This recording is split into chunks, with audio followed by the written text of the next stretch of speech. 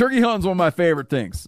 And one of the key tools I use for turkey hunting is the onX Hunt Map. I use it incessantly when I'm hunting turkeys. Being able to find a new piece of public or gaining permission on private opens up opportunities for gobblers. onX Hunt has a special offer for you this spring. Use the code MeatEater to receive 20% off your membership at onxmaps.com/hunt. You'll find more birds this season. I'm telling you, I rely on onX Hunt when I'm hunting turkeys. It is an invaluable turkey hunting tool.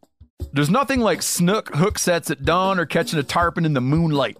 Find your next fishing trip made easy on fishingbooker.com and experience the magic of the Sunshine State or any other destination on your fishing bucket list.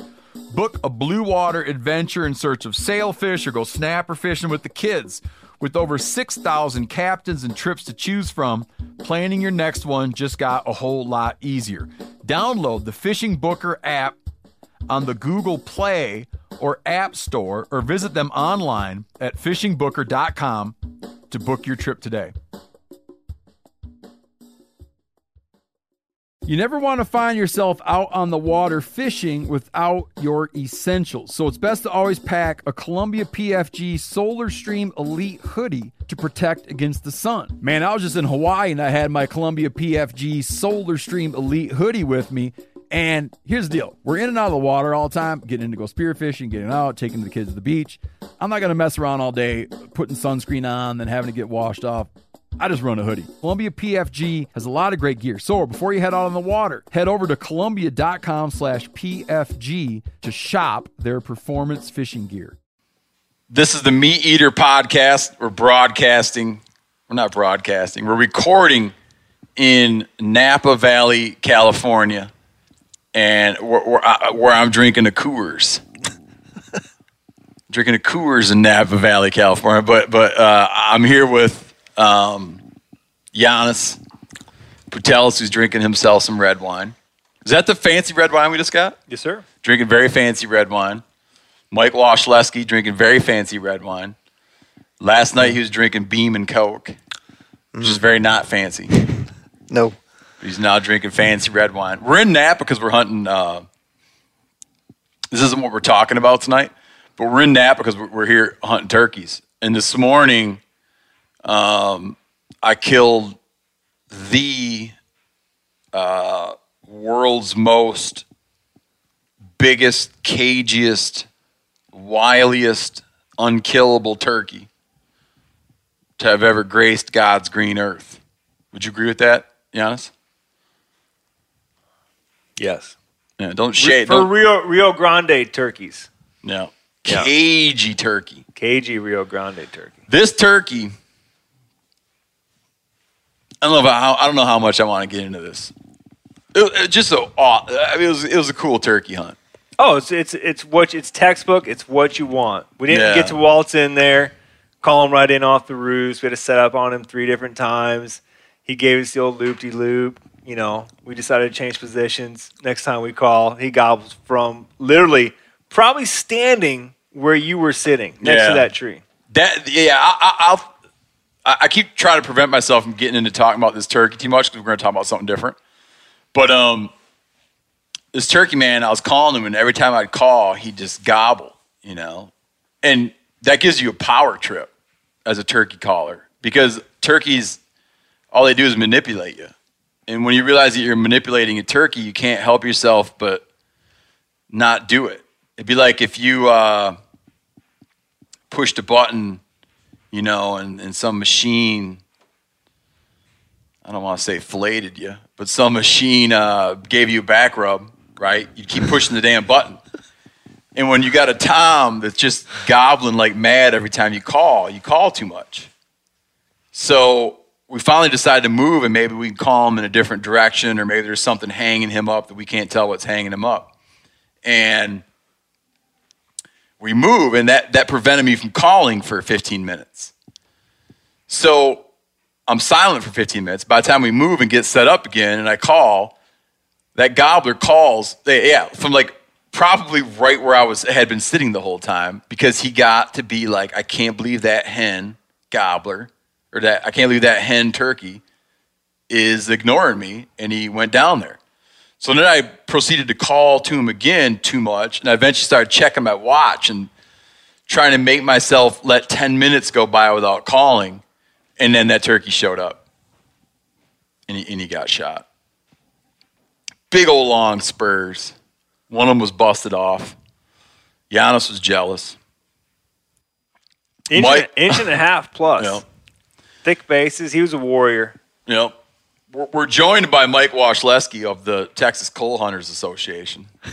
Yes. I know so little about Texas hunting that I thought that was a real sticker. No, yeah. Well, I mean, it's a real sticker. It's a real T-shirt. Explain. Try to explain why that's funny. The Texas Coal Hunters Association is I got it from a buddy of mine who I go hunting with, and it's. And by hunting, Mike means yeah. By hunting, Mike means sitting in an apartment on stilts. Yeah, drinking beer and showing up at the appointed time, and seeing what shows up. So, I mean that's what's afforded to me, so I take advantage of it. And so the Texas Coal Hunters Association it's not really an association; it's more of a response to all the guys with pickup trucks that have, these stickers like what is it, trophy hunting. There's the Texas Trophy Hunters Association, which I might go speak to. Yeah, well, I'm sure they're a bunch of nice guys, but it's more about you can't eat the antlers, and it's a response to the fact that some people hunt for the meat, and even though we do it, in our luxurious. You guys pride yourselves on coal hunting. Yeah. Well, I mean, it is. Yeah, it's for us, and where I go in Rock Springs, Texas, it's game management, and it's not. I'm not allowed to shoot the bucks that show up, so it's just this giant tease. They're constantly rolling in there, and it's just like, wow, that guy's going to be great in a couple of years, and that guy's really great. And so, how do you determine who's a coal buck? Well, it's based on the biologist comes out to my buddy's place who has a share in this like 8,000 acres, and so let me interrupt you. I just want to bring people up to speed. Okay. So let's say you got a chunk of ground, you're trying to manage it because you want big, huge bucks on it. Right. So you tell dudes who are hunting out there not to shoot the bucks because you want them to grow up to be big. But a coal buck, and I understand this a little bit, but Mike's gonna explain in great detail. A coal buck would be a buck that you're selecting out. You're doing like selective breeding, like a farmer or a rancher might. Yes. Like you got a buck with some kind of undesirable characteristic. Right, like he'll have not a symmetrical rack, or he could be, 5 or 6 years old with only, 2 forks, like thick base, but just like nothing that's, special. And they hang a tag on these ones or something. No, there's no tags. No, nobody's actually tracking the animals. The biologist does a flyby and he looks at the health of the herd and stuff. He's like, you need to take this much from this parcel of land as far as like this many does. And so I'm not a family member, so I don't get to hunt the bucks. They get to, they get to, if they want to, they can go out there and they're allotted just based on the population. You can take this many mature bucks, and so they, that's for, their family, I guess higher level family friends and, family members and stuff. But so essentially not low level family friends. No, I mean, I go out there and I help work the land and stuff, and I get to take my allotment of does. So, well, this year you're sitting out there and shot 2 aoudad. That's different property. Oh. Yeah. That's my dad's friend's, place in Junction. And that is entirely different. I mean, that guy doesn't even hunt. It's just go out there and, see what kind of wildlife is around. Gotcha. But so you're able to make the call on what's a coal buck. Well, I mean, there's like they trust you to be like, oh, that one's not symmetrical. Well, they have game cabs and they're like, well, this guy right here, look for this dude. They're like they're kind of inspecting them and stuff. And they're like, and I'm terrible at what is it, aging on the hoof, right? Okay, I mean, is that the term? Which and stuff? Is way difficult. And I feel right, and so I feel I never really feel comfortable. I'm like, because, I'm like, well, that guy, he's the wrong shade of brown. I should probably shoot him. And that's not necessarily the right thing to do. So, I always feel really just real tentative about even doing that. And I had an opportunity this past year, and then 3 elk run in and scared everything away, the one I was about to take. Yeah. 3 and they thought that they had gone off the property, but I guess there's a I wouldn't say flourishing, but a small population that is starting to grow. So they're trying to help them out. So yeah, those are definitely off limits. Yeah. But so how many deer did you shoot this year in Texas? I think 3 does in November. But I have a feeling, though, just to speak to this Cole Hunters Association, that it could help you get more hunting rights or access at some point, right? If yeah, man, it's like those dudes. Your name gets passed around. They're like, yeah, this guy likes to just come out and shoot does, loves the meat. Yeah. Someone might say, oh, nobody in our family does that. Right. Well, I mean, my buddy he's like, I'm tired of having to shoot all these deer and clean them myself, and so he's brought his friends out for the past couple of years, and so I help with taking care of the water, and we build rain catchment systems for the livestock or the ag exemptions and stuff, and kind of take care of the animals and what we can do just in general to help them out throughout the year, especially they've had a really bad drought for the past couple of years. So it's, they're just getting kind of hammered, and just helping them with protein and stuff like that so that they can sustain through the really hard times. So in that situation, he just got tired of being the only guy in his family that really hunted and had to manage the property, because the rest of his family members just come out there and they're just like, oh, that buck right there, and bam, as opposed to putting the time in through the rest of the year to, do all the hard work, and so that's kind of where that's what I do. I mean, it puts meat in my freezer, and we don't walk anywhere. We take a Polaris and roll up there and roll. Dude, listen, man. I'd do this. I'd wind up doing the same thing, man. It's definitely if I live somewhere and the guy's like, hey, someone's gonna shoot these deer. Yeah. You want to come shoot them and have them? Right. Yeah. And that's I mean, I don't own property, and so that's. I don't have a lease, and so that's how. Not landed gentry. Remember that term from history class? The landed gentry. This is passed down through generation, right? Yeah, and I don't. I'm not afforded that opportunity, so Yeah, sure. Mike. Yeah, come out and. Yeah, poor Mike. He spends a lot of time running around the woods in Army surplus. Dude, definitely don't have a big old ranch. No, definitely don't. Yeah. Yanni's idea about this still isn't. You still don't. You listeners. Still don't know what this podcast is about, because it's not about this. But Yanni had an interesting point where Texas Cole Hunters Association would be a way you'd get in on hunting. And it reminds me of this dude I know. And this isn't what the podcast is about either. But this dude I know who has started this group called Backyard Bow Pro. If you you got all these people in suburban environments, right? Like bow-only areas, where you can only hunt with a bow. Like, for instance, most of Long Island, New York, right? That's not where he's at, but it's a place you can bow hunt, but you can't gun hunt. So he started this group where you become a member of Backyard Bow Pro. And to become a member of Backyard Bow Pro, you got to go through a background check. And you got to pass an archery proficiency test. So mugs who have problems with white-tailed deer in their orchards or in their gardens, whatever, and wish they could get rid of some white-tailed deer, call Backyard Bow Pro and get teamed up with a dude who is a reputable guy who's demonstrated proficiency with his bow. So he's been vetted to take care of the. Awesome. And they crank it out on deer hunting permissions.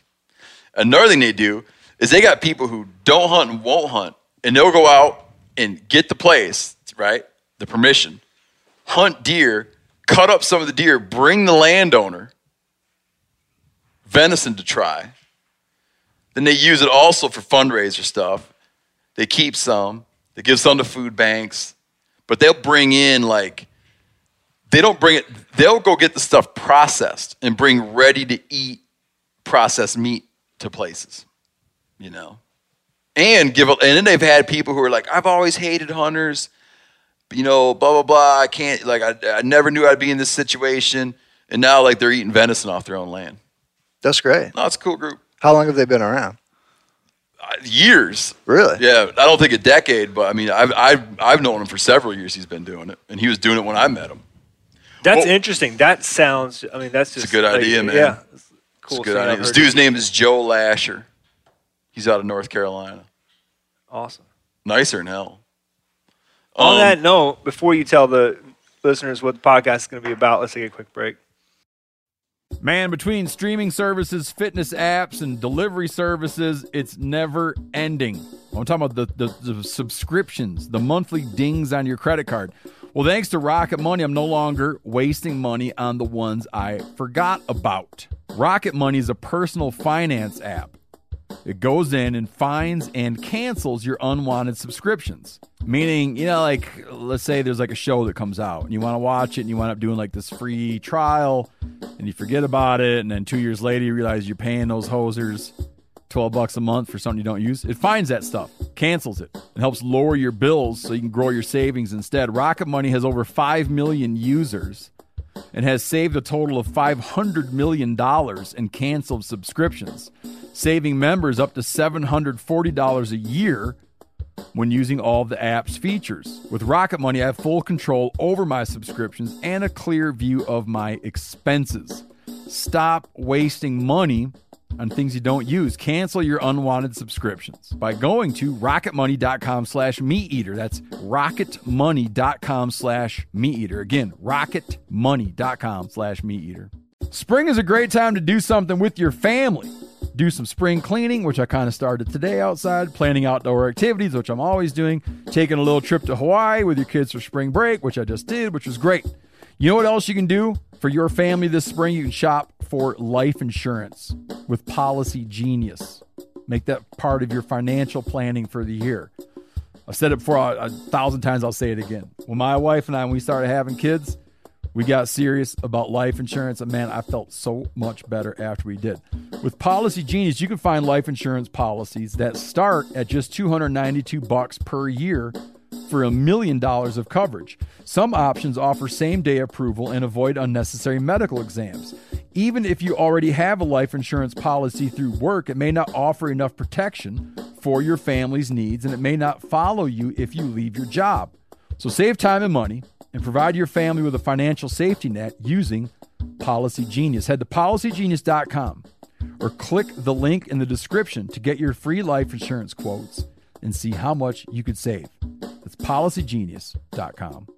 Rain or shine, every day is a great day for fishing, right? And you probably got rain gear, but you shouldn't overlook sunny day gear. Columbia PFG Solar Stream Elite Hoodie has you covered on the sunniest day. Man, I was just in Hawaii and I had my Columbia PFG Solar Stream Elite Hoodie with me. And here's the deal. We're in and out of the water all the time, getting in to go spearfishing, getting out, taking the kids to the beach. I'm not going to mess around all day putting sunscreen on, then having to get washed off. I just run a hoodie.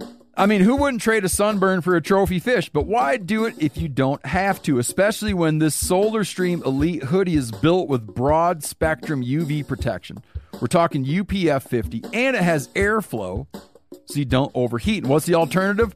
Putting down the rod every half hour so you can slather on some sunscreen. Seems like an easy choice to me. So if you're going to be spending long days out on the water, and I sincerely hope that you will be, head on over to Columbia.com/PFG and shop all of their performance fishing gear. Yanni's so good at announcing those breaks. You're back with the Meat Eater podcast. What we're doing, this is the second one of these we did, and people liked it, man. It was popular, and I liked it because it brings up a lot of great things to discuss. Is like, because of the TV show Meat Eater and various other things like web stuff and social media stuff, there's questions that come in all the time where guys have questions about hunting. And they're varied. It's everything like, have you ever eaten a koala bear? To these like really deep ethical questions. And it's funny because you see the same ones come in, versions of the same ones come in over and over and over again. So it gives you like a really targeted way, us, you meaning me, a really targeted way to have a discussion about hunting that is specifically addressing questions that people have all the time. I got this gigantic list of questions. For instance, there's two people have asked. I'm just giving you, for instance, what kind of questions flow in. So just recently, two different people, I'm assuming they don't know each other, wrote in to ask about eating groundhogs. You know? So that's like, for whatever reason, eating groundhogs is on people's mind. I've never eaten one. I've killed a couple for the bounty, meaning bounty. Like when I was a kid, I would do some contract, I guess almost like contract assassinations of animals. People would have problems with an animal, and I would charge them to go get it. Damage control, animal damage control. And I remember one time I did a groundhog and got $15 for it and took it out camping. We were going out sucker fishing and camping, and I took my groundhog with me because I thought we'd eat it, and we never ate it. And I'm ashamed to say now that groundhog went to waste. I just got my cash for him and left. You guys never eaten groundhog? I have not. Never. No. There's no reason. I'm just going to dispatch a bunch of these questions right now and just say, like, people are like, people always ask, like, is blank edible? The answer is yes.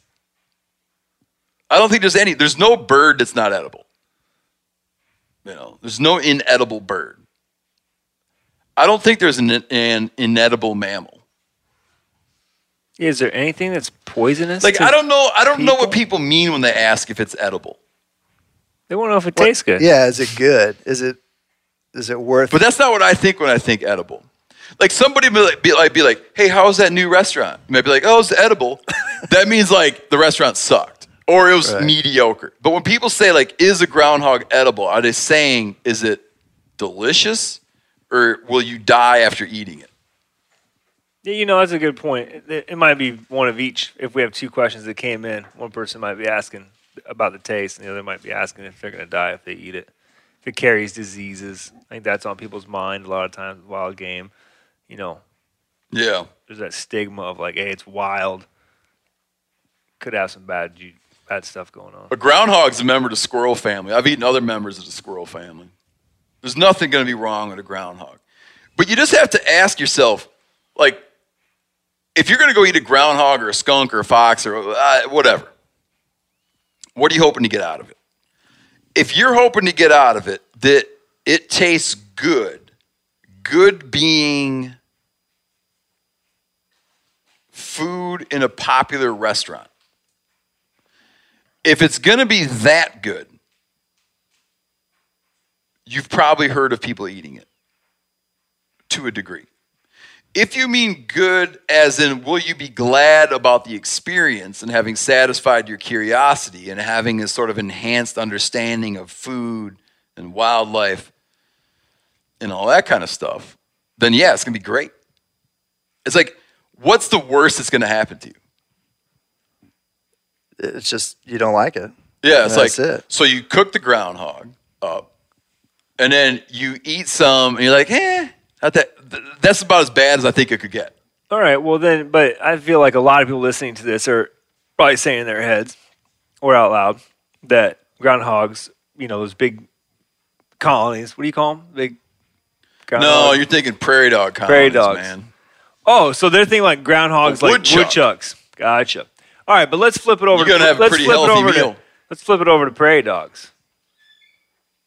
I cleaned a prairie dog once. Right, but they're known to carry the plague. Yep, so is squirrel.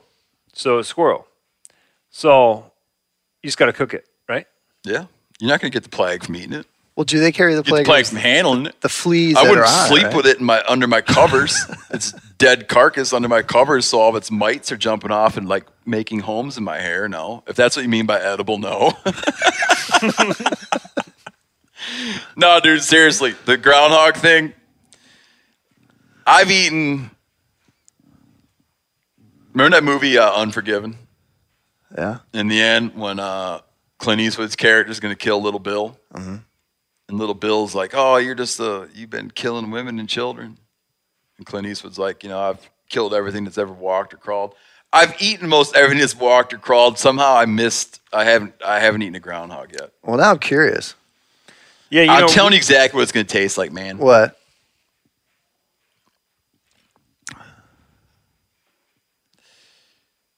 It's going to taste like, I don't know. Well, I mean, beaver without the castor. Yeah, I was going to say, it can't be too far from beaver. It's going to be like beaver, but sometimes beaver meat, which I'm a fan of, and which is good, very edible, It's great. Who was just raving about that? That you'd serve it to your mother-in-law. Brian Callen. Brian Callen. Yeah. The very funny and beautiful Brian Callen. Who how do I put it? I saw him in his fullness in the act of urinating. We all did. I didn't know where you were going to go with that. I thought you were going to plug his comedy show, but that's not. No, he was in the middle of urinating and came up to show me. Let's go on to the next question. Showed us all. Yanni, you grab a couple that you like out of here. I will. Oh, here's one. This kind of stuff comes in all the time. Not to belittle it. It's not belittling it. It's complimenting it. I've been looking to take my son on a hunting trip and was wanting options on it. I'd like to take him either bear or moose hunting, but he'd have to mortgage his house to afford it. Could I recommend an outfitter that's reasonable in price? Or where would you go on a public hunt? You know, I can't recommend you an outfitter that's reasonable in price. The outfitters that I'm friends with, the handful of outfitters that I'm friends with and the handful of outfitters that I would say, like, man, you ought to go hunting with that dude, are very, very, very expensive. They're very good, and they're very expensive. And I think I kind of know them and become friends with them because maybe I'd, have friends that admire them, or I admire their work ethic and their skill set, and their knowledge and what they bring to it. And all that stuff costs tons of money. I don't know. No, the guys I know are just super expensive. But it's like they're super expensive because they're so good, And there's people that do cookie cutter stuff. Like, I think if you want to go on a cheap bear hunt, you go to these sort of almost like black bear hunt factories up in Canada where they're running a bazillion bear baits, And they'll load up like a van full of hunters and take you all out and drop you off at this like spacing on crown lands, government lands.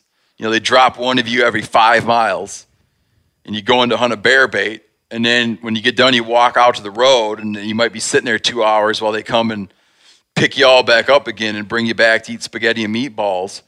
Those are cheap. I would just do your own hunt, man, because it's like, you're saying you want to go on a hunt with your son, which is fantastic, man. But I bet you your kid would want to get something, but your kid also probably wants to be with his old man in like a comfortable environment, And if you're going on an outfitted hunt that you don't know what's up, I mean, you don't know what kind of environment it's going to be for your kids. That's what I would think with my son. Like my son's 4.5, so he's old enough to fish, but he's not old enough to hunt, And I just took my son to my brother's to fish, and I took my son out to Miles City to fish with my brother where my brother lives.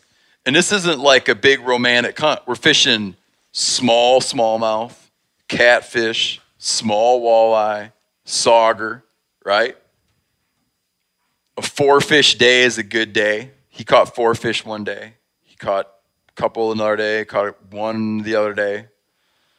He had a blast because he's with me, he's with my brother, everyone around him loves him. We go at his own pace, If I'd have flown him somewhere and like, speaking of fishing, like I'm like, we're gonna go somewhere and catch a blue marlin. I don't know what it would have meant to him because little kids, I don't know how old your kid is. Yeah, I was gonna say. I was just looking at this question. You think he's older? He might be 30, for all we know. Yeah. Yeah, I'm answering it because I'm so myopic, man. I'm only answering it from the perspective of having a little kid. But if you're looking to take him hunting, he's older than mine. But the point being, I guess part of the point being that I think kids feed off your own excitement. Yeah. And they can tell when they're being BS'd, I got an answer for him. He's in Iowa. He's not that far to drive out west. Oh, you're giving him a real answer. Yeah. Moose is definitely going to be more expensive than a bear hunt. But you know what? I want to interrupt. Go ahead. Put in what's not expensive is like, if you're in Iowa, put in for a couple of the Western state moose hunts or put in for the Maine, New Hampshire moose hunts. Yeah, it's too much of a long shot. Okay, never mind. I recommend. He's talking about he has to mortgage his house. You don't really have to. You just have to plan. Like you said it before, It's what's important. Everybody you know can find money in their budget to go hunting if they want to. Plan a hunt 5 years from now. Hopefully everybody's still able enough to go hunting and do that hunt and put away whatever it takes. $500, $100 a month for the next 5 years, and you will be on a fantastic hunt, I bet. Yeah, that's true. I'm going to start a business where I come in and audit people's life in order to find them more money to go hunting with. I just come in and look at how you spend. You know? What would you call that? Needs a catchy name. Steve's money finding service. Steve's hunting money finding service, maybe. Yeah, like a pool, a backyard pool. I'll be like, let's fill that pool in. Get you some hunting money. And I feel like, as far as I worked for a couple different outfitters, and the elk outfitter that I worked for, we had a very affordable hunt. I felt like, especially for the quality that they got. I don't know if that's the norm out there to get the quality of cooks and guides and service that we gave for an archery hunt for $2,800. But I feel like outfitters, if you're trying to get a bargain, you're probably going to get that in return in your, in the service that you get. It's going to be a little bit of a bargain. It's not going to, you're not getting the top quality stuff. So if you're going to drive out for a moose hunt or a bear hunt, again, save just a little bit more money. Do some research. It's not that hard these days. The internet, call references. Call people that have been there and hunted. Get some names and numbers. Ask about the guides. You know what else would be a good idea? Ask yourself if you're interested in hunting cow moose. There you go. You might wind up getting a way bargain deal, and you might be able to go at an off-season time. Or if you're willing to do a spike hunt. There's a lot of moose hunts that are like, they're like in a term Mike would understand, they're coal hunts. Right. Go out and do spike, spike fork moose, do a cow hunt. Because a lot of times when you do a hunt, like a lot of times when you see an expensive hunt, like for instance, it's a dream of mine to go hunt stone sheep someday. You see stone sheep hunts are $50,000, $60,000. What you're paying for is the tag. Because the outfitter, gets like 2 or 3 of these tags every year. So if you want to go on a stone sheep hunt, you're not paying for the guiding service. You're buying a tag from a guy. That's expensive. When you see a $20,000 elk hunt, it's not that the guide is like giving you massages and stuff. It's like you're buying a very expensive tag. Kind of. That's a way to think about it. So if you're willing to go and hunt in an area that doesn't produce big bears, it's going to be cheaper. If you're willing to do a cow hunt or a spike fork bull moose hunt, you're going to be saving all that tag money. All right. What's my take on environmental issues? I'm an environmentalist. I mean, generally, I'm always on the side of the environment. That's why I'm a political eunuch, man. Because I feel like we have one political party that seems willing to piss away certain hunting rights and piss away gun rights. And we have another political party that in general seems willing to piss on our hunting and fishing lands. It's hard, man. Yeah. I'm an environmentalist. I don't want, and it's now it's like you're painted as a radical if you want clean air and clean water and good hunting and fishing lands. It's like, oh, these radical communists who don't think we should poison the water. I'm just like, yeah, I like clean air, clean water. I like wildlife. I think that wildlife is worth being, it's like worth enough to warrant being inconvenienced by. I remember, I just recently reread Aldo Leopold's Sand County Almanac. And he has a line in there when he's talking about, and this guy wrote this book in the 40s. He has a line in there where he's talking about that the country's become like a hypochondriac where we're so worried about our economic well-being. We're so fearful of our economic health that we've become incapable of being healthy. like a hypochondriac. They can't be healthy because they're just so worried that something's wrong with them. I don't think that the right answer is always what's best for the economy. And I also am a little bit, and I know, and I'm familiar with arguments about arguing the economic value of hunting and fishing, which is tremendous. There's a tremendous economic value to hunting and fishing and a tremendous economic value to wildlife. And I can give that argument, I can make that argument, but I also realize that it's a bigger issue than that. If I need to sell you on having healthy wildlife and having clean air and clean water based on just financial matters, based on economics, I'm going to lose my own argument. It's way bigger than that. It's way more important than that. No one ever said to me, if you take good care of your kids, you'll make a lot of money. No, taking good care of your kids costs money. Have I ever come across a game animal? What was that one? Sorry. Oh, here's a good one. How do you deal with really hardcore anti-gun people? We were talking about this today.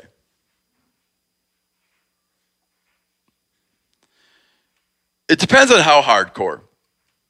I don't argue. I'll have conversations with, but I don't argue with vegans. Because you're not going to change their mind. If someone comes to me and they says, like, I'm absolutely adamantly opposed to any ownership of firearms whatsoever, right? I don't know where I'm going to get. I have some luck having this discussion with people who have very hypocritical perspectives on guns. Being like that the guns they like are okay, but the guns that other people like are not okay. That's easy to combat. And I don't, but it's funny because I'm not put up against it as much. I mean, do you guys spend a lot of time having like arguments about whether it's okay that you have a gun or not? No, but I feel like I definitely try to defend just general, like any kind of, general gun ownership. When people say, all right, well, you have a hunting bolt action rifle. Why should we let anybody have like a rifle that can shoot, have a 50-round clip on it where you can just shoot away? Yeah. That's like, I used to struggle with a lot of these questions like that. And there's a couple of points people made to me that helped me kind of understand the issue better, is that the Second Amendment has absolutely nothing to do with hunting. Like, when they drew that up, they weren't thinking about protecting your right to go hunting. No. It had nothing to do with hunting. But then, like, some guys are real critical of hunters who use, like there's even a term like a FUD. A FUD it would be a dude like you and me that just like hunts with a bolt action rifle. It's like you're behind the times. You're like Elmer Fudd. I think that's kind of what that means. Another thing was if people would say like, oh, you shouldn't have a high capacity, you shouldn't have an assault rifle, right? But then other people would look at the rifle I have and say, well, is it okay that you have a sniper's rifle? Yeah. And it is, man. It's like, I have rifles that are capable of shooting 1,000 yards in the right hands. So it's like, you got an assault rifle, you got a sniper's rifle. It's like, I think you can paint all this stuff in crazy ways. So it's hard to answer the question, but yeah, it's something that I think about all the time, but it just doesn't come up in my life that I have arguments with really hardcore anti-gun people. I remember kind of how to dispatch. A friend of mine was relating a story where my friend's wife was with a friend of hers, and her friend said, I would never let my children go play at a house that had guns in the house. And my friend's wife said, well, you better not let them come play at my house. That's probably like the extent. That's probably like the extent of the conversation, because I just don't think you're going to win it. Maybe someone who's really good is going to win it, but this question is really hardcore anti-gun people. Well, I think some people have misconceptions about firearms in general, and that's kind of what we were talking about earlier today, or what we were talking about as far as hunter education and how that kind of can dispel the myth as far as, just knowledge in general about firearms as they are. And I think a lot of people are like, oh, there's guns in the house. So they think that they're hidden under the couch, fully loaded and in cabinets in a cereal box, and that's not where it is. That's the thing I always think about, where I have a, like the way I store my firearm. Right. The way I store my firearms. It's like, if someone said, it'd be like, that guy has thousands of rounds of ammunition stockpiled. Right. In a closet full of weapons. Right. I'd want to be like, well, yeah, but I mean, you got to come look at how it's set up. It's not like what you're describing. Yeah. It's like, oh, there's guns in the house, and there's handguns under cushions, and it's just like easily accessible, and it's not how it is. That's one thing I would like to see. We were talking about, it's funny because people ask like how I have these conversations. We actually had this conversation yesterday or today. One thing I'd like to see, the gun industry, I'm not saying they don't focus on it, but I'd like to see a more focus on teaching people how to safely store firearms in their home, which is something I never thought of till I had kids. Right. Yeah, absolutely. If you don't have kids, like, it doesn't, what I mean? Yeah. They're just, like, we had, as a kid, we had a gun cabinet. But it was different because this was like, I'm 41, and my dad was like the age of most people's grandpas because he had me when he was really old. You didn't touch the gun cabinet because he'd kill you. Right, and it probably had just like the little key, right? Dude, and just it glass. would It just was a be display like, case. and it was like, if he came in and you were messing around in there, you were dead. Yeah. I don't like inspire that kind of fear out of my kids. So I've been lately now, as they get older, I'm lately now always trying to make sure that my storage technique is way advanced beyond their age, right? Like a 1-year-old is like, okay, he can't really stand up yet, so I know how to keep stuff away from him. Now that I got my kid will be 5 pretty soon. So now I'm getting into more like, actual protocol. Because I'm not just worried about my kid. Even if I didn't instill that level of fear that my dad instilled in me about not touching stuff I'm not supposed to touch, I don't know that his friends have learned that level of fear. Right, and they might not know anything about it, and they'll be curious. They're like, oh. Yeah. What is that? Because they come from, maybe a household that doesn't have that kind of, education behind it and that kind of, environment that they're raised in and stuff. And they're like, oh, there's what's that right there? I want to go play with that. That looks pretty cool. Yeah, because they've fetishized, some people like accidentally fetishize guns. Right. Like my kids already, not my youngest 2, but my 4-year-old, we go out and shoot his BB gun.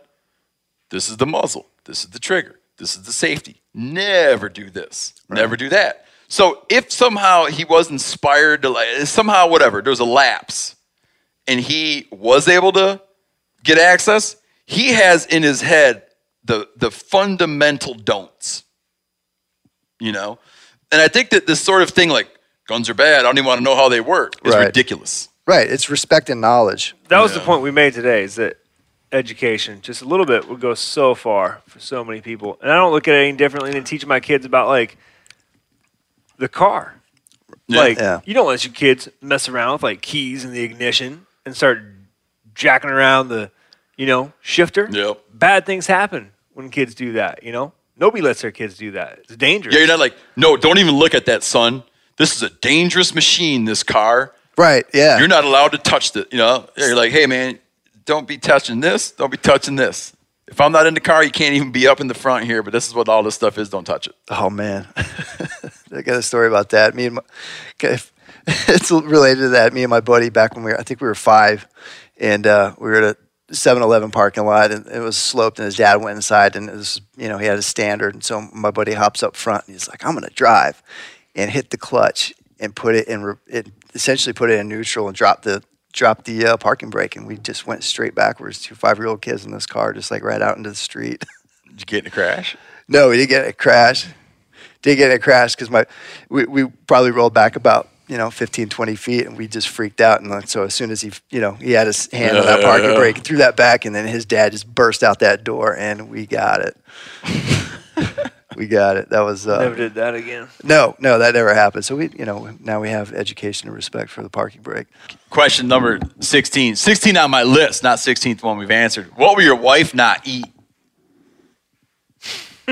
I like that. My wife eats more wild game than 90 some odd % of the guys that hunt that I know. She don't care. She doesn't like to hunt. She likes to go fishing with me. She likes that I take the kids fishing. She's been out hunting. She's not like, she never doesn't self-identify as a hunter. She has no real desire to go hunting. But she eats all kinds of wild game. What I like about her too is she'll even say like, yeah, I know it's whatever. You want to tell me it's hypocritical that I like to eat meat, but I don't want to kill the animal. Sure. If that's what I am, that's what I am. She loves that I bring home wild game to eat. I do know I believe there's one animal that's on the no cook list right now. No, it's back on the list. Oh, it's back on? My wife Already? had put a temporary moratorium on the consumption of black bear flesh. Didn't even last a year. No, it didn't last. Listen, she's happy. Like, I cook in our family, Like, if I'm home, I cook. I like it. She don't like it. So she'll cook if she has to. But if I'm home, I'm like, why suffer when I want to do it? There's no way that, like, if I cook stuff for my wife, she was down on black bear meat just because me and, everybody's sitting at the table. Mike, Giannis's brother, Monty, and we all got trichinosis, which I've talked about a great deal from eating undercooked black bear meat. And my wife kind of overcorrected and said that not that I wasn't allowed to eat it, but that the kids and her weren't eating. But I've given them black bear meat since then. My wife's grateful, man, that I cook. If I cook, she's going to eat it. She might say that something tastes like a little bit off, or like if I'll have some salmon, like we'll go up to our cabin and catch a bunch of salmon, and it's great for a couple months. Then you kind of get in that borderline area. It gets a little skanky. She might point out that the salmon's a little skanky.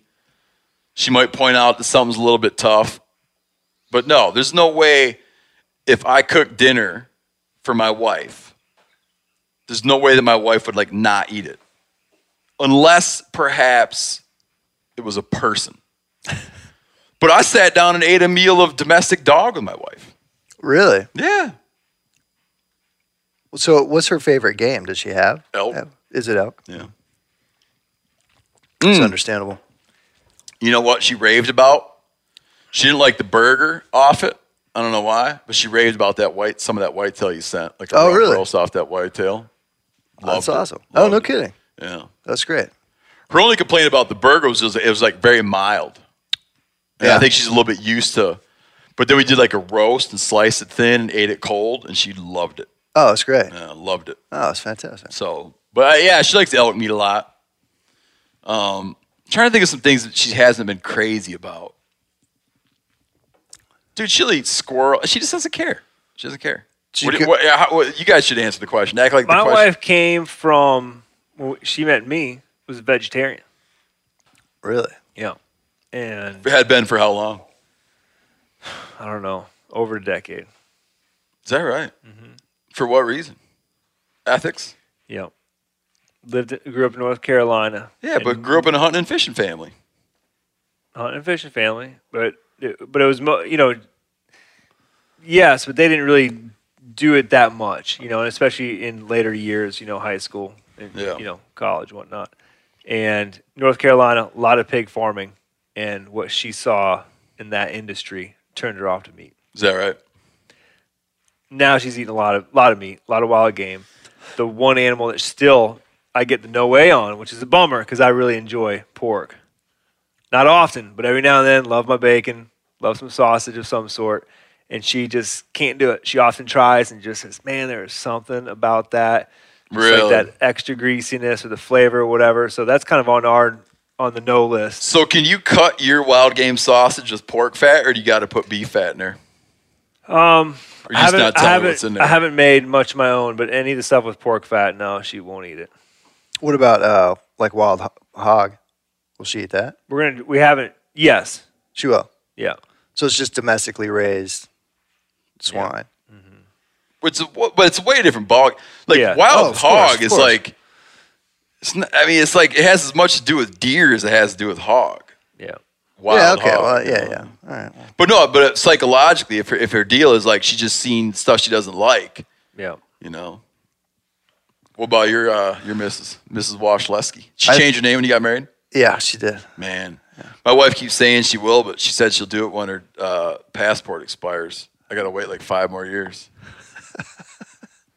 But the other day she thought she lost it. And I said, so you can change your name now? She just doesn't want to have to go down and renew her. Are you wanting that for tradition's sake? What do you feel like you could gain out of that? Well, I'll tell you what I can gain about it. I have to say, let's say I'm RS, let's say I'm saying, yeah, I'd like to be able to say like, oh, the Rinellas are coming. But I can't.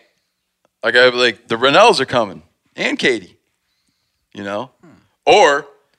Well, why don't you just say... We'll be staying in a hotel. We'll be staying in a hotel, and she'll go in and do all the signing up. Well, if you just want one family name, why don't you take hers? Then I'll call down, and they'll be like, oh, Mr. Finch? That's why. Yeah, it's just confusing. You guys need to... It's confusing. I just want to get everything cleaned up. I just want everybody to have the same name in my house. So Stephen Finch. No, I'm not going to do that because that's like not what people do. If that's what people did, I would do it. If it was like the typical normal, in some ways I'm deeply establishment. Sure. Like I'm anti-establishment where I think it matters. On all the stuff that doesn't really matter, to me, I go establishment. Okay? Yeah. Because why have all these extra fights in life? Sure. It's like, I just want us all to have the same name. It's just like people have been dealing with that problem. It's just, they've just done it this way. It's not like I have like something like, this is my last name and it's important, Right. Yeah. It's just how it goes. I don't care. If it was traditional, if I lived in the country, if there is one where like the dude takes the girl's name, I'd be like, fantastic. But like, I just not like interested. I buck all kinds of trends. I admire people who don't play by the rules. But I admire people who don't play by the rules that I think are worth violating. When people just do stuff because they want to have attention or they want to make a statement for the sake of making a statement, for the sake of looking contrarian, right? It annoys me. Well, for us, it was just like, whenever we were getting married, it's like, do you want to do this? She's like, yeah, sure. So we did it. It was my wife said she wanted to do it. She said she wanted to do it, but she didn't want to have to renew all of her stuff. And she didn't want to change her work email because she worked in publicity. And she's like, the only thing I have going for me, to be honest with you, this is not true, but this is like, she has a lot going for her, but she was, to make a point, she's like, when I call, they pick up. When their assistant says, is blank on the phone, they answer. Yeah, that makes sense. Because we have a rapport and we've known each other a long time. Right. So for my work stuff, it's going to be real difficult. Mm-hmm. Did you know Rocket Money can cancel a subscription for you? They'll even alert you when there's been an increase in a subscription price and negotiate rates for you. I can see my subscriptions in one place, and if I see something I don't want, Rocket Money can help me cancel it with just a few taps. You wouldn't believe how many people are paying for subscriptions they don't use. This happened to me. It's annoying. This helps you find it out and get rid of it. Well, Rocket Money is a personal finance app that finds and cancels your unwanted subscriptions and monitors your spending and helps lower your bills so you can grow your savings. Rocket Money has over 5 million users and has saved a total of $500 million in canceled subscriptions, saving members up to $740 a year when using all of the app's features. Stop wasting money on things you don't use. Cancel your unwanted subscriptions by going to rocketmoney.com/meateater. That's rocketmoney.com/meateater. rocketmoney.com/meateater. Rain or shine, every day is a great day for fishing, right? And you probably got rain gear, but you shouldn't overlook sunny day gear. Columbia PFG Solar Stream Elite Hoodie has you covered on the sunniest day. Man, I was just in Hawaii and I had my Columbia PFG Solar Stream Elite Hoodie with me. And here's the deal. We're in and out of the water all the time, getting in to go spearfishing, getting out, taking the kids to the beach. I'm not going to mess around all day, putting sunscreen on, then having to get washed off. I just run a hoodie. I mean, who wouldn't trade a sunburn for a trophy fish? But why do it if you don't have to, especially when this Solar Stream Elite Hoodie is built with broad spectrum UV protection. We're talking UPF 50, and it has airflow so you don't overheat. And what's the alternative? Putting down the rod every half hour so you can slather on some sunscreen. Seems like an easy choice to me. So if you're going to be spending long days out on the water, and I sincerely hope that you will be, head on over to Columbia.com/PFG and shop all of their performance fishing gear. Hey man, after years of fine print contracts and getting ripped off by overpriced wireless providers, if you've learned anything, it's that there is always a catch. So, when I heard that for a limited time, all Mint Mobile wireless plans are $15 a month when you purchase a 3-month plan, I thought, well, what's the catch? But it turns out there isn't one. Mint Mobile's secret sauce is that they sell wireless service online. They cut out the cost of retail stores and pass those sweet savings directly to you. Ditch overpriced wireless with Mint Mobile's limited time deal and get 3 months of premium wireless service for $15 a month. To get this new customer offer and your new 3-month unlimited wireless plan for just $15 a month, go to mintmobile.com/meateater. That's mintmobile.com/meateater. Cut your wireless bill to $15 a month at mintmobile.com/meateater. $45 upfront payment required, equivalent to $15 per month. New customers on first 3-month plan only. Speed slower above 40 gigabytes on unlimited plan. Additional taxes, fees, and restrictions apply. See Mint Mobile for details. You know, well, it doesn't really bother me. It bothers me a little bit. When I go to hotels and they call up and say, Mr., you know, that bugs me. Like in a manly way. Yeah. Here's a question. Well, hold on. Let me answer the question as far as the... Oh, yeah, what your wife don't eat, sorry. My wife, well, no, what Mrs. her favorite, what she won't eat or what her favorite game? No, it's what won't your wife eat? Oh. Well, you guys definitely, I'm not going to answer that question because I don't have anything to say. that it was like, what do they like to eat? Yeah, no. Well, no. How could you? This is impossible to not be able to answer. Oh, I thought we were talking about... what will your wife not eat? What will she eat? As far as game? A person? Well, yeah, okay. She's not going to eat him. What about wild game? No, yeah, I don't think I've brought home... I haven't brought it home anything as exotic that you guys have that would have a... Would she eat the muskox? Oh, she's had it. Would she eat the aoudad? We haven't had that yet. No. We'll see how that goes. There's a question I don't really understand. It says ATV, raft, jet boat, float plane, or super cub. I'm guessing they're asking what you recommend would be the best vehicle. I'm going to answer this. I'm going to answer this and just say like what I like to be on. I'll do it in the order of, in descending order of likeness. And there's one correction because a super cub can be on floats, but we'll just say he means like a super cub on. So it would be a raft, super cub, float plane, jet boat, ATV. I'm with you. Would you walk away from a gut shot animal that has expired without someone? I'm cleaning this up a little bit. Let me just say it. He's asking, let's say you're out hunting and you find a gut shot animal that someone else didn't find.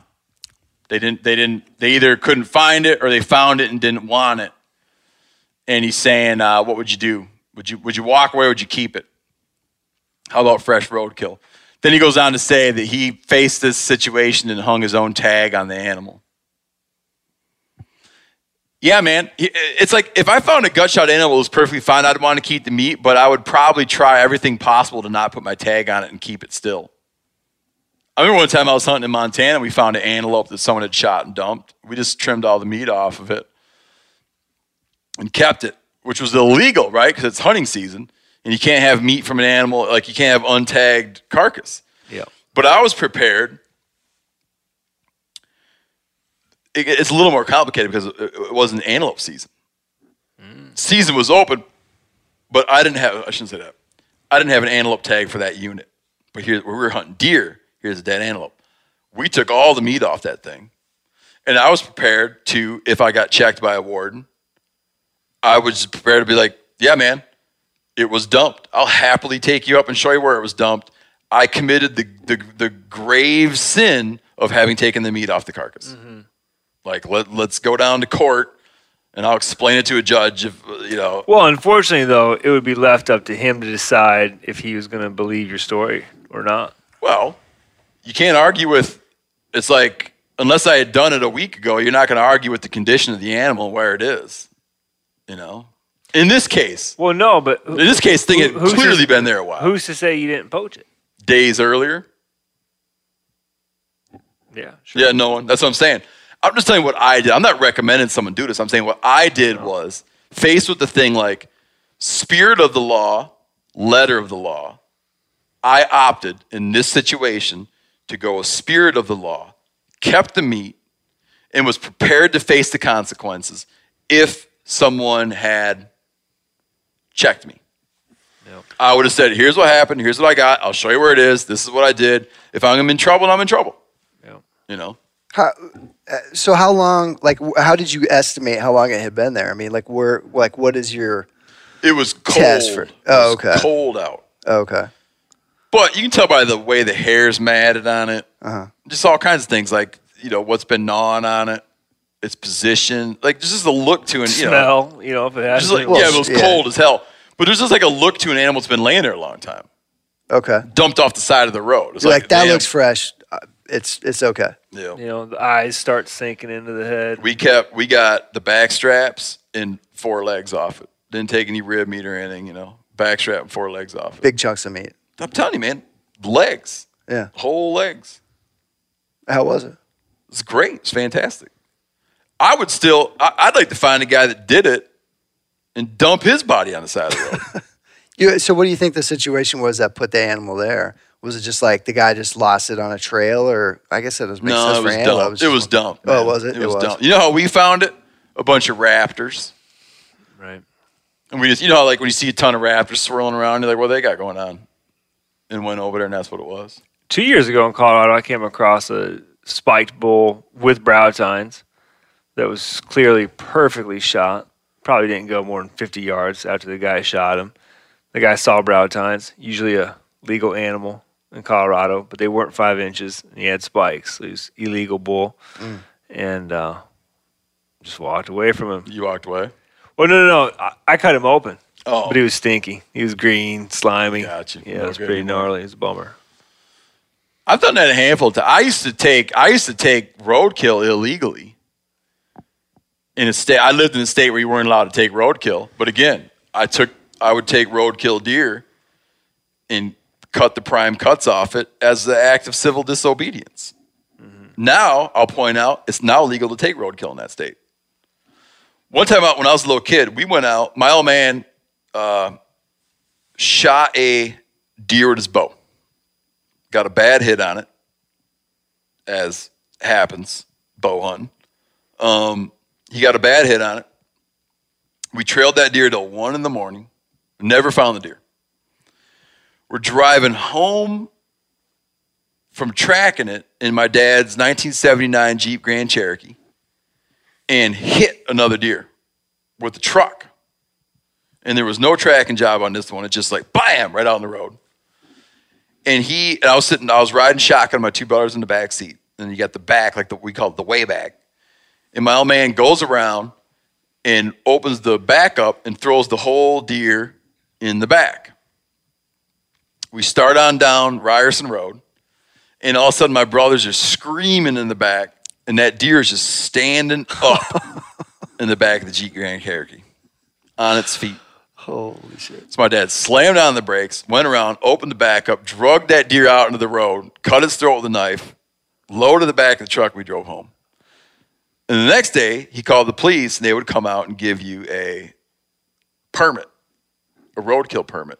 Another time, I had my old girlfriend from high school. We were standing there at my mom and dad's house where I lived because I was in high school. And I see a deer out swimming in the lake, which wasn't an everyday occurrence.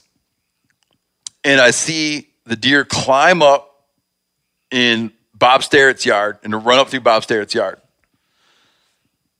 Later that day, we're walking down the road, and here's the deer stone dead in Bob Starrett's yard because it went to duck the pipe on a cyclone fence and snapped its neck on the fence. Wow. And they gave me a roadkill for that. Another What's time, a cyclone fence? You know, like this fence with the wire like this? Chain link, right? Chain link fence, that's what I mean. It's Oh. chain link fence. He, ducked his head, you know, the pipe, they always put, a pipe on top of that? Yeah. He ducked his head and put, it looked like you just threw a basketball at 200 miles an hour at a chain link fence. And just laying there with a snap neck. Oh, so he ran into it. Ran into the fence. Okay, you know the full pipe speed. on top? Yeah. It was like he tried to, instead of go over the fence, tried to go under the pipe. Right, he wasn't walking around. I mean, he was running. Scared. Yeah. To And hell. then just- And I remember, when we saw that thing, there's some people out chasing it in a paddle boat. The deer's out swimming in the lake, and there's people out, oh my God, a deer in the lake, and they're chasing the paddle boat. Another time, another deer swam in the lake in the other direction, going north, and got hung up in another neighbor's chain link fence and snapped its leg. We kept that deer, and they gave us a roadkill permit for it. And these aren't even roadkill deer. It's just a way to make it legal for you to utilize deer that are dying around you. Okay, from, You know? I guess, unnatural causes, human-made causes. Yeah. I'm not going to answer this one. Hold on, I have one last note on that. You know, I feel like I used to be a little more emotional about it. I used to feel really bad for that animal if you found him and it's like, man, the meat did not get used. I don't feel that way anymore. It's like Because there's nutrient recycling. exactly like it's going. It's just all part of the Back to the earth. Yeah, back to the earth and whatever. I do still dislike the guy that did that to that animal. I'm with you. I'd kick him off the side of the road, kick him in the nuts. You know, he should be beaten. You know. Yeah, I He's a don't piece of do shit. it. I don't do it.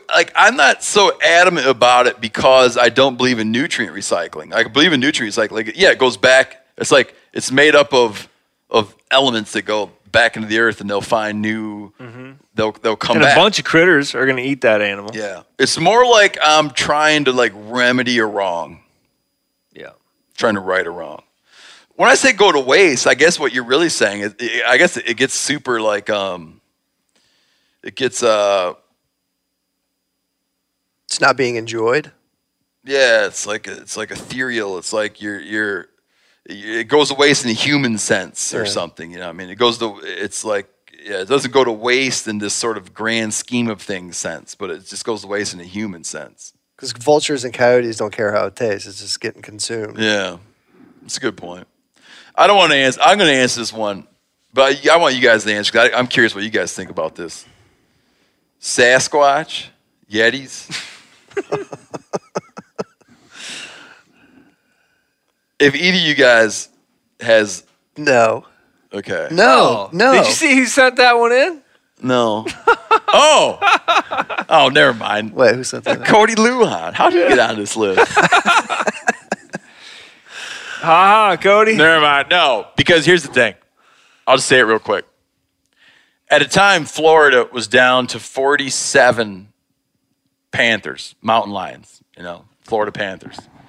They were down to 47 panthers, yet every year, many of them would get hit on the highway by cars.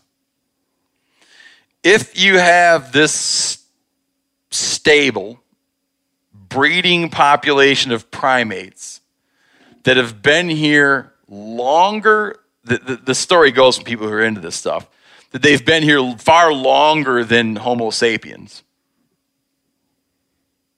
on the continent, it would just wind up that you're going to have a carcass. You're going to have a carcass. I know, they bury each other, all that kind of stuff. and there's a conspiracy and all that kind of stuff. But at some point, you would just have a dead body. And I'm not talking like some hair or like a weird footprint. There'd just be a dead one laying there. After 15,000 years of us being here and hundreds of years of us driving to extinction, small little creatures that would fit in the palm of your hand, we would have by now had a dead one. You just I agree. would. I think now I just reread Cody's question again, and it just says Sasquatch, Yeti, or stink ape. He just wants to know what you call that critter. I don't call it any of that. I call it the Bigfoot. Dumbass. Cody, don't ask any more questions. This is for real questions from real people. Oh, well, this is what I have one thing to say about that. So if there's a population of Sasquatch, this we're still on this topic, right? A breeding population. Right. Okay, they've existed completely undiscovered. Nobody's ever like really seen them. They don't make any noise, or supposedly, where they make. They bury their young. They eat watermelons. Right. And how big are they supposed to be? 8 feet tall. 8 feet tall. Right. The size of the crap that an animal that size would leave throughout the forest would just it would be there, and you would step in it all the time. It's and a you lot look of at the sign, size. man. Look at the size. I mean, we're just out on a property with cows. I mean, those are massive. So it'd be like, what is that? I mean, you're walking around through the forest. You can say, oh, look, somebody took a shit here. Somebody took a shit here. I know what this is. It would be monster. I mean, if whenever you're walking through the woods and you come across man leavings, you know what that is. Yeah.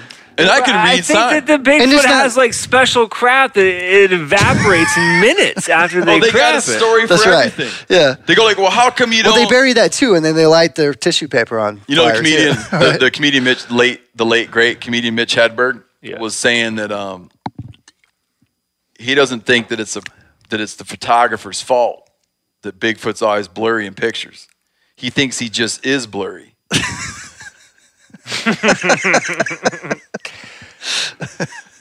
Unfortunately, we're gonna have to. No, I want one. I got one more because there's one more I'm interested in. He's talking about when you're deep in brown bear country, you guys seem to sleep in tents that look like a bear would have no problem getting into them. Like, how can you sleep in a nylon tent?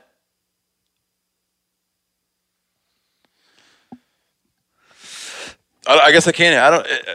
I don't live in fear of bears. No, the chances. I think I have a good analogy. The chances of a bear coming through one of those nylon tents are less than you sleeping in your bedroom on your normal residential street and having a car drive through your bedroom wall and drive you over. Yeah. Or having some kind of insane man come in and chop you up with an axe. You guys have been around this for a while, so this is all new to me. And so I have something, I've got at least insight from a novice to camping out in. Mike actually doesn't sleep, it sounds like, when we're out there. No, well, the one reason I go to sleep is because I'm so exhausted from work every single day and the amount of hiking and work that we do. So it's just I don't have a choice. It's just I got to go to sleep, so I'm going to pass out. But that fear, is slowly diminished. But it was the first time I was there whenever we went with Rourke. I mean, I was like, okay. I was like, I'm literally a baked potato, and he can just open this thing up and just get to the soft, creamy center if you wanted to. I mean, that's what I felt. I was like, because, that was a legitimate concern. You guys are all, whatever, you've been around it for a long time. But for me, it was just I'm sleeping in a diaper, essentially. Yeah, but picture that you had grown up on picture that you'd grown up in central Bolivia. Sure. On a river. Okay. Yeah. In the jungle. And you came up and we took you down a highway in a car. Sure. Can you imagine what that would feel like? Well, absolutely. And I'm slowly, now that I've been to Alaska several times and sleeping in tents, it's okay. No, I'm not contesting your point. I'm just saying I get what you're saying. Well, what made me feel better is the fact that it was just the luck of the draw. It's well, all these other guys are sleeping in tents too. So I've got, a 1 in 6 chance of, being eaten in this tent. And especially because Martin was next to me, I was like, all right, well, I was like, which tent looks more delicious? I was like, his is pretty sweet. So I think that right there says it all. Which tent looks more delicious? Yeah. Bears don't cruise around looking to eat humans. Yeah. Right. They just don't. No, I get that. But whenever you've never done that, it seems ridiculous. And now I know, having done it, and I'm not. The way that bears are, described, especially grizzly bears to people. Sure. Yeah. It's like all you hear about, is the one bear that charged us, not the other 10 bears that we saw that ran away as soon as they smelled us. And but being out there and stuff, and just having them roam around was a new, and terrifying experience to a certain degree, and it was new. But now through knowledge and being around that, and knowing that that's not the case, it's just like, it's okay. Yeah. It's just that's just part of the wildlife that lives out there. Yeah, and to answer that guy's question, I don't know what you could take out there to sleep in that would help you out. Yeah, that's kind of what I was wondering. I don't know, like if you like a bear-proof thing. This guy that asked this question should watch that movie about the dude who tried to make the grizzly-proof suit. There's a guy who got mauled by a grizzly and tried to build a grizzly-proof suit that he could wear and go out and get mauled by another one that wouldn't be able to hurt him. And he built this suit and then would go around trying to just get mauled by a bear, but he couldn't get mauled by a bear. He did everything. Like they took a horse up in the mountains, shot the horse, waited till the bears started getting it. He'd come up and try to like mess with the bears, but they would never attack him in that suit. They were just he even had his buddy run him over with a truck wearing the suit. This suit was badass. Yeah. But he had a hard time getting a bear once you want a bear to attack you, it doesn't happen. I want a bear to give me a giant scratch from here, all 5 claws, that starts here on my upper left shoulder and extends down around to my right hip.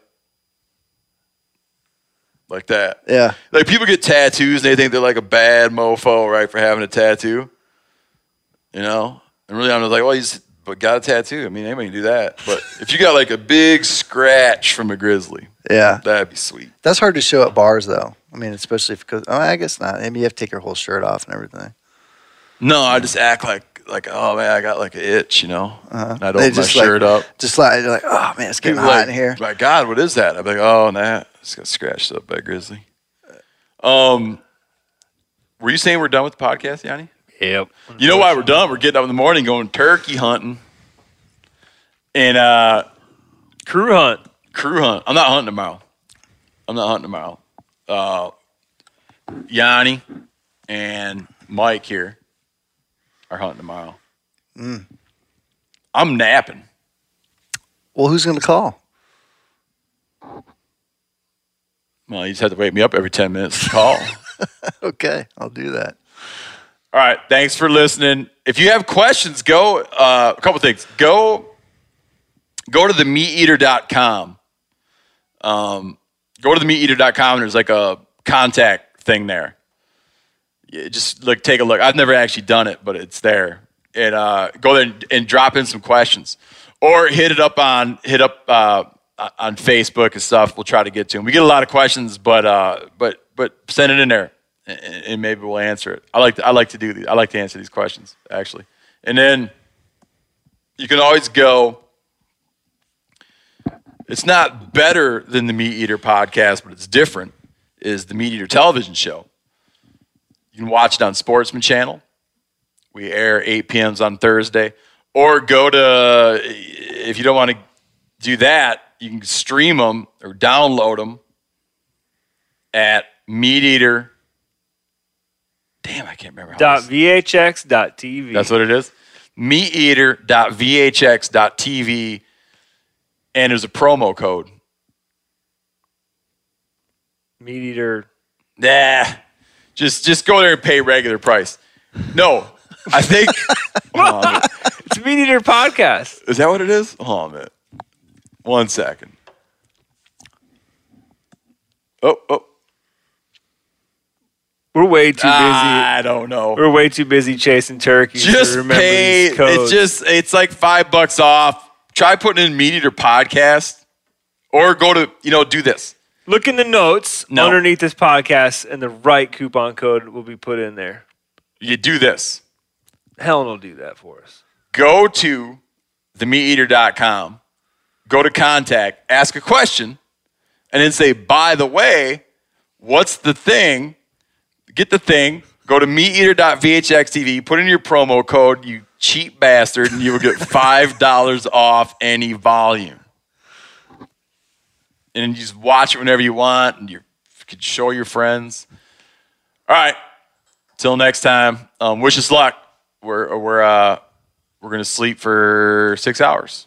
Stoked. Go hunt turks. Thanks for listening. Hey, listen up. This sounds like an advertisement, but it's not. It's different than an ad.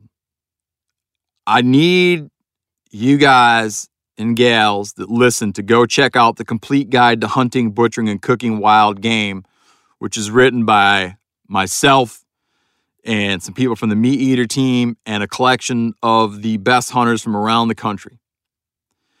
It's a 2-volume set.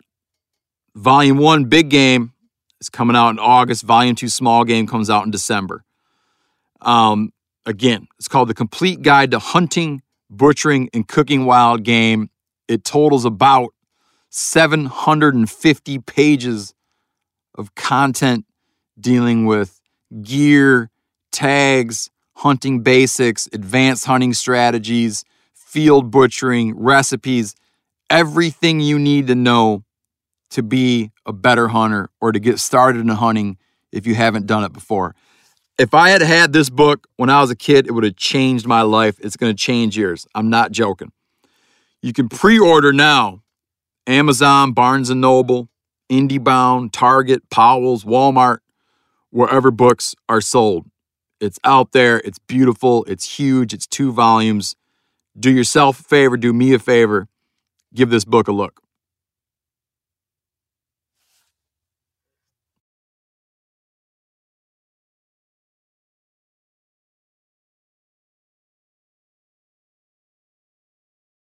Telling you what, Decked is a game changer. Decked has completely changed how I load, organize my truck. All my stuff that I want is always in there, out of my way, and secure. It's perfect. If you own a pickup truck that you use, like a truck, the Decked drawer system gives you weatherproof storage for all your gear. You can lock it up, too. You keep your tools and gear organized, job site or out in the field. Go to deck.com/meateater to receive free shipping. Go to deck.com/meateater. Get yourself some free shipping. Hey, if you follow wildlife news at all, you're probably aware that the island of Maui has an incredible abundance of axis deer. So much so that they're causing ecological damage. Well, Maui Nui venison is thinning out some of those axis deer herds and delivering venison sticks and fresh cuts to your door. Visit MauiNuiVenison.com. That's MAUINUI venison.com. Use promo code MeatEater for 20% off your order.